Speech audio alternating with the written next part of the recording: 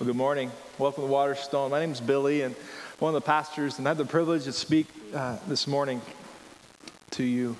I've told my story a few times. Some of you know it, but I grew up in Georgia, rural Georgia, and my family were singers, a lot of singers in my family. In fact, my dad and his brothers had a Southern Gospel quartet that traveled around the Southeast. Now, some of you have no clue what I just said. It was like, but if you know what a Southern Gospel quartet is, can you raise your hands? I just want to get an idea here, okay? If you don't know what it is, it's usually four voices, quartet, get it? Four voices, big time harmonies. It's rooted out of Appalachia, really, of these rich harmonies, strong voices, big songs.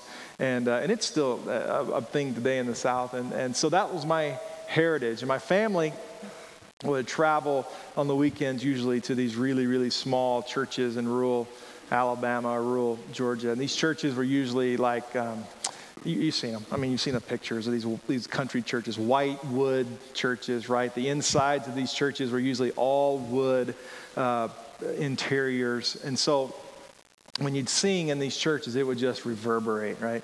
It would just be loud, and all the harmonies. Country people sing really loud, and so a lot of harmonies. And so my memories are at all these services, after the offering, there would be usually a song that was sung, usually a cappella with no accompaniment. It was the song, and the song we just sang, the doxology. How many of you have that memory of yeah, see, there's a lot of these memories that we do in church. And this morning, I'm going to do something a little different, if you'll bear with me, take you on a journey. This morning, this journey is about praise and thanksgiving, giving God the praise that He's due. And you know, at Waterstone, we have a high value on preaching and preaching the Word of God. And the sermons at Waterstone are generally expositional sermons, which mean we start with Scripture. We start with the original intent of the author of Scripture, and we take that and apply it to our lives and today through the original intent of Scripture. And that's what we believe preaching is most of the time. This morning I'm going to do it a little bit differently. And what I want to do is take the traditional song, the doxology. The doxology as a form, as a liturgical form, has been around for centuries and centuries and centuries, dated back to old Jewish times, the synagogue days. In the form that we just sang the doxology, and that form was written in the late 1600s, 1674-ish, which makes it one of the oldest Christian songs that we sing in corporate worship. Isn't that cool? It's really cool that we can go back that far. And so we're going to take the doxology today and use it to illustrate three things about praising God. And we're going to do it in a different way. We're going to have some interaction and some different things happening. But three things I want to tell you about praise today. First of all, God is the object of our praise. Second of all, when we praise God, we're part of something much bigger than ourselves. And lastly, praising God means praising the fullness of God. And again, we're going to use the doxology to illustrate that. So before we continue, I just want us one more time to lift our voices and sing together the doxology. Can you sing with me? Praise God from whom all blessings flow. Praise Him, all creatures here below. Praise Him above, ye heavenly hosts. Praise Father, Son, and Holy Ghost. Amen. Amen.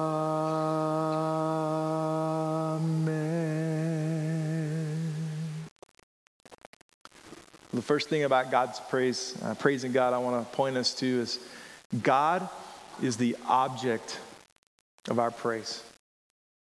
And that's illustrated in the first line of the song, Praise God from whom all blessings flow. And you say, okay, that's pretty obvious, right? We understand that we praise God. But do we? You see, it's pretty easy for us to get praising God and praising blessings mixed up. It's pretty easy for us to turn our affections and our thankfulness to created things and ignore the creator of all, who is God. And I present to you this morning that as we approach God and praise Him, our affections and our hearts and our minds should first and foremost be centered on the God of the universe. And this is not a new phenomenon of getting those things mixed up. The writer of Romans, the Apostle Paul, he's writing to the church in Rome, and he's writing to Christians and Jews alike in Rome. And he's addressing some things that they're getting mixed up. And he's specifically addressing people that have turned away from God. In the first chapter of Romans, we see this, verse 24, 25. Therefore, God gave them over in their sinful desires of their hearts to sexual impurity for the degrading of their bodies with one another. They exchanged the truth about God for a lie and worshiped and served created things rather than the Creator, who is forever praised. Amen. So I have a confession to make this morning. I'm kind of a gadget guy. Do we have any gadget people in the room? I'm seeing some big hands going up, and the rest of you are just embarrassed to raise your hand, right? I mean, like, I've got my notes on an iPad. I've had an iPhone for like 10 years. You know, I got an iPhone like 2 months ago. It was the iPhone 8. And like a month later, it's completely obsolete now, right? The iPhone X came out, and this thing's worthless now, right? Isn't that how we are? You know, I've had an iPhone for a long time. Never once, after receiving a new phone, have I called up Apple. Back in the day, Steve Jobs, or now maybe Tim Cook, and said, thanks for creating such a cool phone that affects my life, right? I know all of you do. Okay, it's a silly illustration, but the point is we have all these things in our life that all come from the hand of God, and our propensity is to ignore God and focus on the things that God gives us, especially in this time of Thanksgiving we're going into. How easy it is to get our gaze, our attention, our affection off of the Creator of the world and put it on the things that He gives us. And He gives us good things, right? He gives us families that we love, friendships that we adore. He gives us resources and finances to spend at will, and how easily we turn away from the giver of every good gift to all the gifts. How easily we turn away from the Creator of the world and focus on what He's created for us. It's dangerous. It really is. It's dangerous. So the first thing we learned today, that God is the object of our praise and our thanksgiving this morning. So we're going to take just a couple of moments here. Again, I said this was interactive, and I want to give you a few short, brief moments of silence, and in your own self, in your own mind, just reflect in your own life of the things that you value more than you value God. The things that you worship more than you worship God. Big statement. The things that you love more than you love God. And perhaps in your own self, you want to repent of that and ask for God's help to move past that in your life. So just a few brief moments of silence to reflect on your own. Can you do that, please?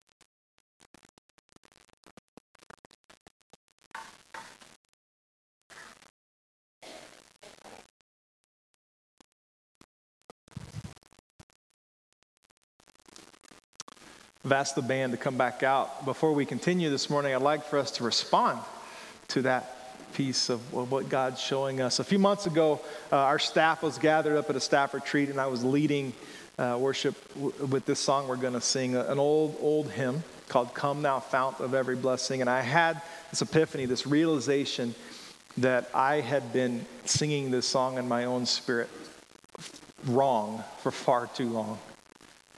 Honestly, when we sing the song, the phrase, Come Thou Fount of Every Blessing, in my own life, I was singing and thanking and praising God for blessings, and I was welcoming blessings when that's not what the phrase says. The phrase says, Come Thou Fount of Every Blessing. Fount is a word used through the Bible, through Scripture, it's the source.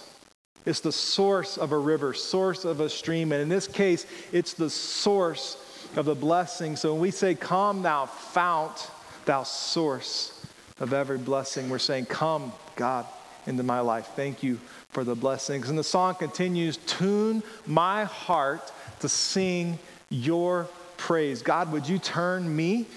Would you get my eyes off of myself and help me to sing your praise? That's our hearts this morning. So we're going to pause and we're going to sing that and reflect. Would you stand and let's sing together, Come Thou Fount of Every Blessing. Can we praise God together for his goodness? Yeah. You guys can be seated. So the first thing we saw is God is the object of our praise. God and God alone is the object of our praise. The second thing I want to point to you today is when we praise God, we were reminded that we are a part of something much bigger than ourselves. That's illustrated in really the next two phrases of the song. The next phrase of the song says, Praise him, all creatures here below. So immediately our focus is turning from praising God, and then we're talking to each other when we say, Praise him, right? All creatures here below. That's us speaking to each other, helping each other to praise God together. That's the communal side, the corporate side of praise that is so important. We're not as good alone as we are together and pushing each other, urging each other to praise God. Look with me in Psalm 95.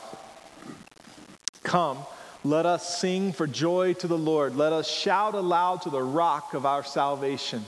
Let us come before him with thanksgiving and extol him with music and song. For the Lord is the great God, the great King above all gods. In his hand are the depths of the sea, and the mountain peaks belong to him. The sea is his, for he made it, and his hands form the dry land. Come, let us bow down in worship. Let us kneel before the Lord our Maker, for he is our God, and we are the people of his pasture, the flock under his care. Do you hear all the us's and we's in that passage of it's us together. It's the corporate side of what we do. It's who we are. But not only is it just us corporately, we're also helping each other, urging each other on in our praise. Colossians 3 says this, Let the peace of Christ rule in your hearts, since as members of one body, you were called to peace. And be thankful. Let the message of Christ dwell among you richly as you teach and admonish one another with all wisdom through the psalms, hymns, the songs from the Spirit, singing to God with gratitude in your heart. So you see, as we sing these songs to each other, as we praise God together, we're teaching each other and admonishing each other. It's us together, corporately praising God. Now, why does that matter? Here's why it matters. Because when you're not here, we miss you. You see, when you're not here, we're all members of one body praising God together. When you're not here, we're not the same. We're not whole. Okay?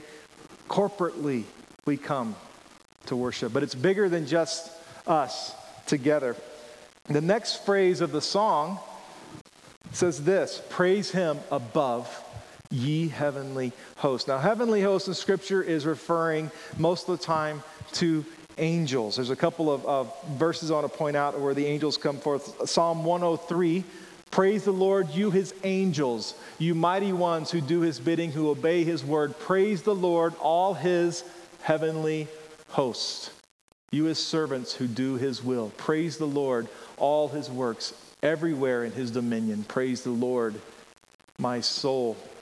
And then probably the most famous heavenly host phrase that we know we're going into a Christmas season is in Luke 2. Suddenly a great company of what? Heavenly hosts appeared with the angel, praising God and saying, glory to God in the highest, and on earth peace to those on whom his favor rests. So they're created beings. God created angels to do his work and to bring glory and praise to him. A couple things to understand about these instances that we see. Number one, we don't worship and praise the angels. No, the angels are pointing us corporately to the Creator. They are created beings, and they're pointing us together to the Creator. So we have us corporately praising God along with the angels, but it's even bigger than that.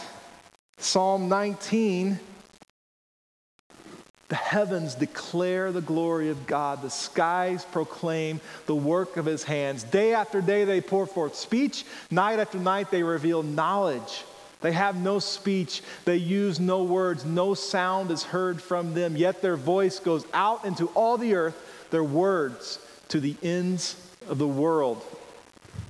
In the heavens, God has pitched a tent for the sun. It is like a bridegroom coming out of his chamber. Like a champion rejoicing to run its course, it rises at one end of the heavens and makes its circuit to the other. Nothing is deprived of its warmth. All of creation, all the universe, all of the created things, the heavens declare glory and praise to God. So it's all of us corporately, it's the created beings, it's all of the universe praising God together. What's the point? Praising God is much bigger than just me and God. Praising God is joining with all of creation in lifting up the Creator. That's what we're called to do as followers of Christ, as followers of God, to bring praise and glory to him. One of the most corporate things that we do in churches today is celebrating communion together. I remember vividly years ago traveling in Central Asia with a group of missionaries, and when we partook of communion together, I vividly just remember the idea of we're not alone. That people all over the world right now, millions of people all over the world right now are joining in communion, saying, we remember the sacrifice of Christ on the cross for us, and we celebrate that he is risen, that we might live. And so this morning, we will celebrate communion together. I'd like to invite our communion servers to go to the back and prepare. And we're just going to pause and do this right now. Communion at Waterstone is a little different. It's a little messy. Our servers stand around the room. We have to get out of our seats and kind of climb over each other and come forward and receive the words of institution. And together, it's family time. It's family time. And today, I want us to think of it as family time. Yes, we remember the sacrifice of Jesus on the cross for us, but we celebrate that he's risen. And then he's coming again as our risen King. Lord Jesus, on the night when he was betrayed, took bread, and when he had given thanks, he broke it and said, this is my body, which is for you. Do this in remembrance of me. In the same way, also, he took the cup after supper, saying, this cup is the new covenant in my blood. Do this as often as you drink it in remembrance of me. For as often as you eat this bread and drink this cup, you proclaim the Lord's death until he comes. When you are ready, come forward as a family and partake of communion together. So we've seen together God is the object, God and God alone is the center of our praise. And when we praise him, we're part of something much, much bigger than we realize, much bigger than ourselves. The last thing I want to point out this morning, is simply this: praising God means praising the fullness of God. And it's illustrated in the last line of the song, praise Father, Son, and Holy Ghost, the Trinity. Now, the term Holy Ghost is an old term, King James term. We translate that now Holy Spirit. Most of the time we sing it that way now. We don't sing it in this particular song because it doesn't rhyme. Sorry. I don't know any other explanation, but that's the truth. The doctrine of the Trinity is, first of all, it's much bigger than what we can deal with here today. I'm not here to give you a huge theological defense of the doctrine of the Trinity, but I do want to talk about it briefly and understand this. The doctrine of the Trinity, which is simply this: we believe that there's one God, and he is represented in three distinct personalities and persons: God the Father, God the Son, who is Jesus, and God the Holy Spirit. That is a mystery. That is very, very, very difficult to explain and understand. And truthfully, not many people explain it well. And I don't think I'm going to do a great job today. But what I hope to do is help us see a bigger picture, that through the three persons of the Trinity, God the Father, God the Son, who is Jesus, and God the Holy Spirit, we see the fullness of God. And we worship and praise and thank the fullness of God. There are a couple of scriptures that we see that help us to see these three persons. The first one is Matthew 3. This is when Jesus is being baptized. He's starting his ministry here on earth, so to speak. As soon as Jesus was baptized, he went up out of the water. At that moment, heaven was opened, and he saw the Spirit of God descending like a dove and alighting on him. And a voice from heaven said, "This is my Son, whom I love. With him I am well pleased." In this passage, we see all three persons of God working interactively together. We also see the idea of the Trinity. By the way, the word Trinity does not appear in Scripture. We see the three persons of God working. And there's another verse that we see this together. This is Matthew 28. Jesus is sending out his disciples. We've experienced this morning, by the way. "Therefore, go and make disciples of all nations, baptizing them in the name of the Father and of the Son and of the Holy Spirit." We see the three persons, the three personalities of the Trinity working together. One way to explain this is to identify the different roles that each person of the Trinity plays. It's easy for us to see this God the Father as the creator of all. He was there at the beginning of creation, the beginning of the book of Genesis. In the beginning, God. God has always been. God will always be. God holds the story of all of time in his hand. And we see God the Son, Jesus. We know him as the one born of a virgin, the one who lived a sinless life, the one who died on a cross, carrying our sins, our burdens, the one who was resurrected on the third day, the one who is coming again as our King, our conquering King. And then we see God the Holy Spirit, the one that's probably the most understood, the one that is maybe the most controversial. There's some passages I want to bring out about the work and person of the Holy Spirit. In Acts 1:8, we see the Holy Spirit as the power source, but you will receive power when the Holy Spirit comes on you. In Romans 8:2, we see that the Holy Spirit is the one who brings freedom from sin and death Through Christ Jesus, the law of the Spirit who gives life has set you free from the law of sin and death. We see him in Romans 5 as a source of hope. And hope does not put us to shame because God's love has been poured out into our hearts through the Holy Spirit who has been given to us. Jesus describes the Holy Spirit as the helper in John 14, but the helper, the Holy Spirit, whom the Father will send in my name, he will teach you all things and bring to your remembrance all that I have said to you. And in Romans 15, we see the Holy Spirit brings peace and hope. May the God of hope fill you with all joy and peace in believing, so that by the power of the Holy Spirit you may abound in hope. Our hope comes from the work of the Holy Spirit within us. Why is this important? J.I. Packer, a theologian, in his book Concise Theology, he wrote this quote that I take here: the practical importance of the doctrine of the Trinity is that it requires us to pay equal attention and give equal honor to all three persons of the Trinity in gracious ministry to us.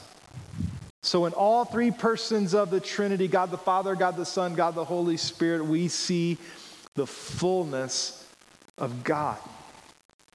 And when we praise God, we are to praise all of God, but that's not how it works for us many times. You see, it's easy for us to be comfortable with and praise and thank God for one part of who he is, and yet another part we completely disregard or we completely ignore because we disagree or we're not uncomfortable with, and that's not praising God in his fullness. We may be comfortable praising a God who created the universe, the God who is the great creator, but we may not be able to relate to the Holy Spirit who's active and present in our lives, bringing help and comfort and peace. We may be okay with a God the Father who loves the world. We know that verse, right? Everybody knows that verse. God so loved the world that he gave his only Son, that whoever believes in him should not perish but have eternal life. But we may not be comfortable with God the Son, Jesus, who says very point blank, I am the way, the truth, and the life. No one gets to the Father except through me. Jesus is the only way to God. We may not be comfortable with that God. Can I tell you this morning about a part of God's creation and about God that I'm not super happy with right now? Yesterday, 24 hours ago, with some, I'm sure, who are in the room this morning, sat at a funeral home not far from here and experienced the funeral of an 18-year-old young man. A young man that I've known not 4 or 5 years. Coached him in basketball, maybe 3 years. Went to school with my sons. This 18-year-old young man decided that there was no hope. Decided that he had nothing else to live for. And yesterday, which would have been his 19th birthday, his parents buried him. I'm having a little bit of trouble right now with a God who controls the world. And yet there are 18-year-old young men who have no hope.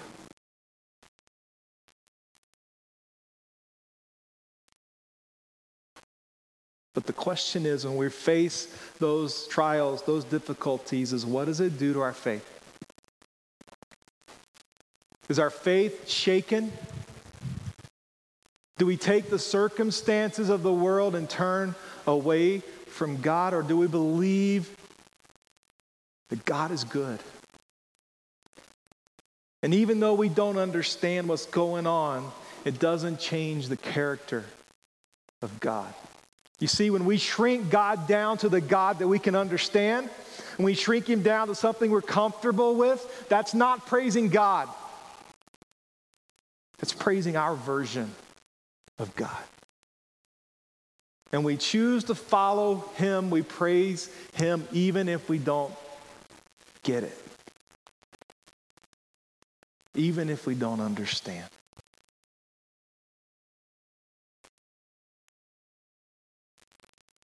And so this morning, I want to leave us with a phrase.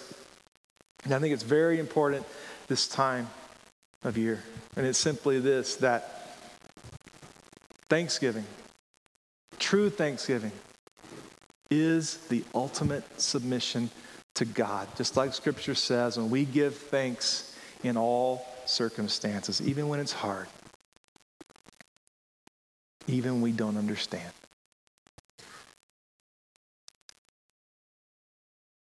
I know I'm not oblivious. There are those in the room who are going through hard times, and you're finding it very, very difficult to hold on to faith.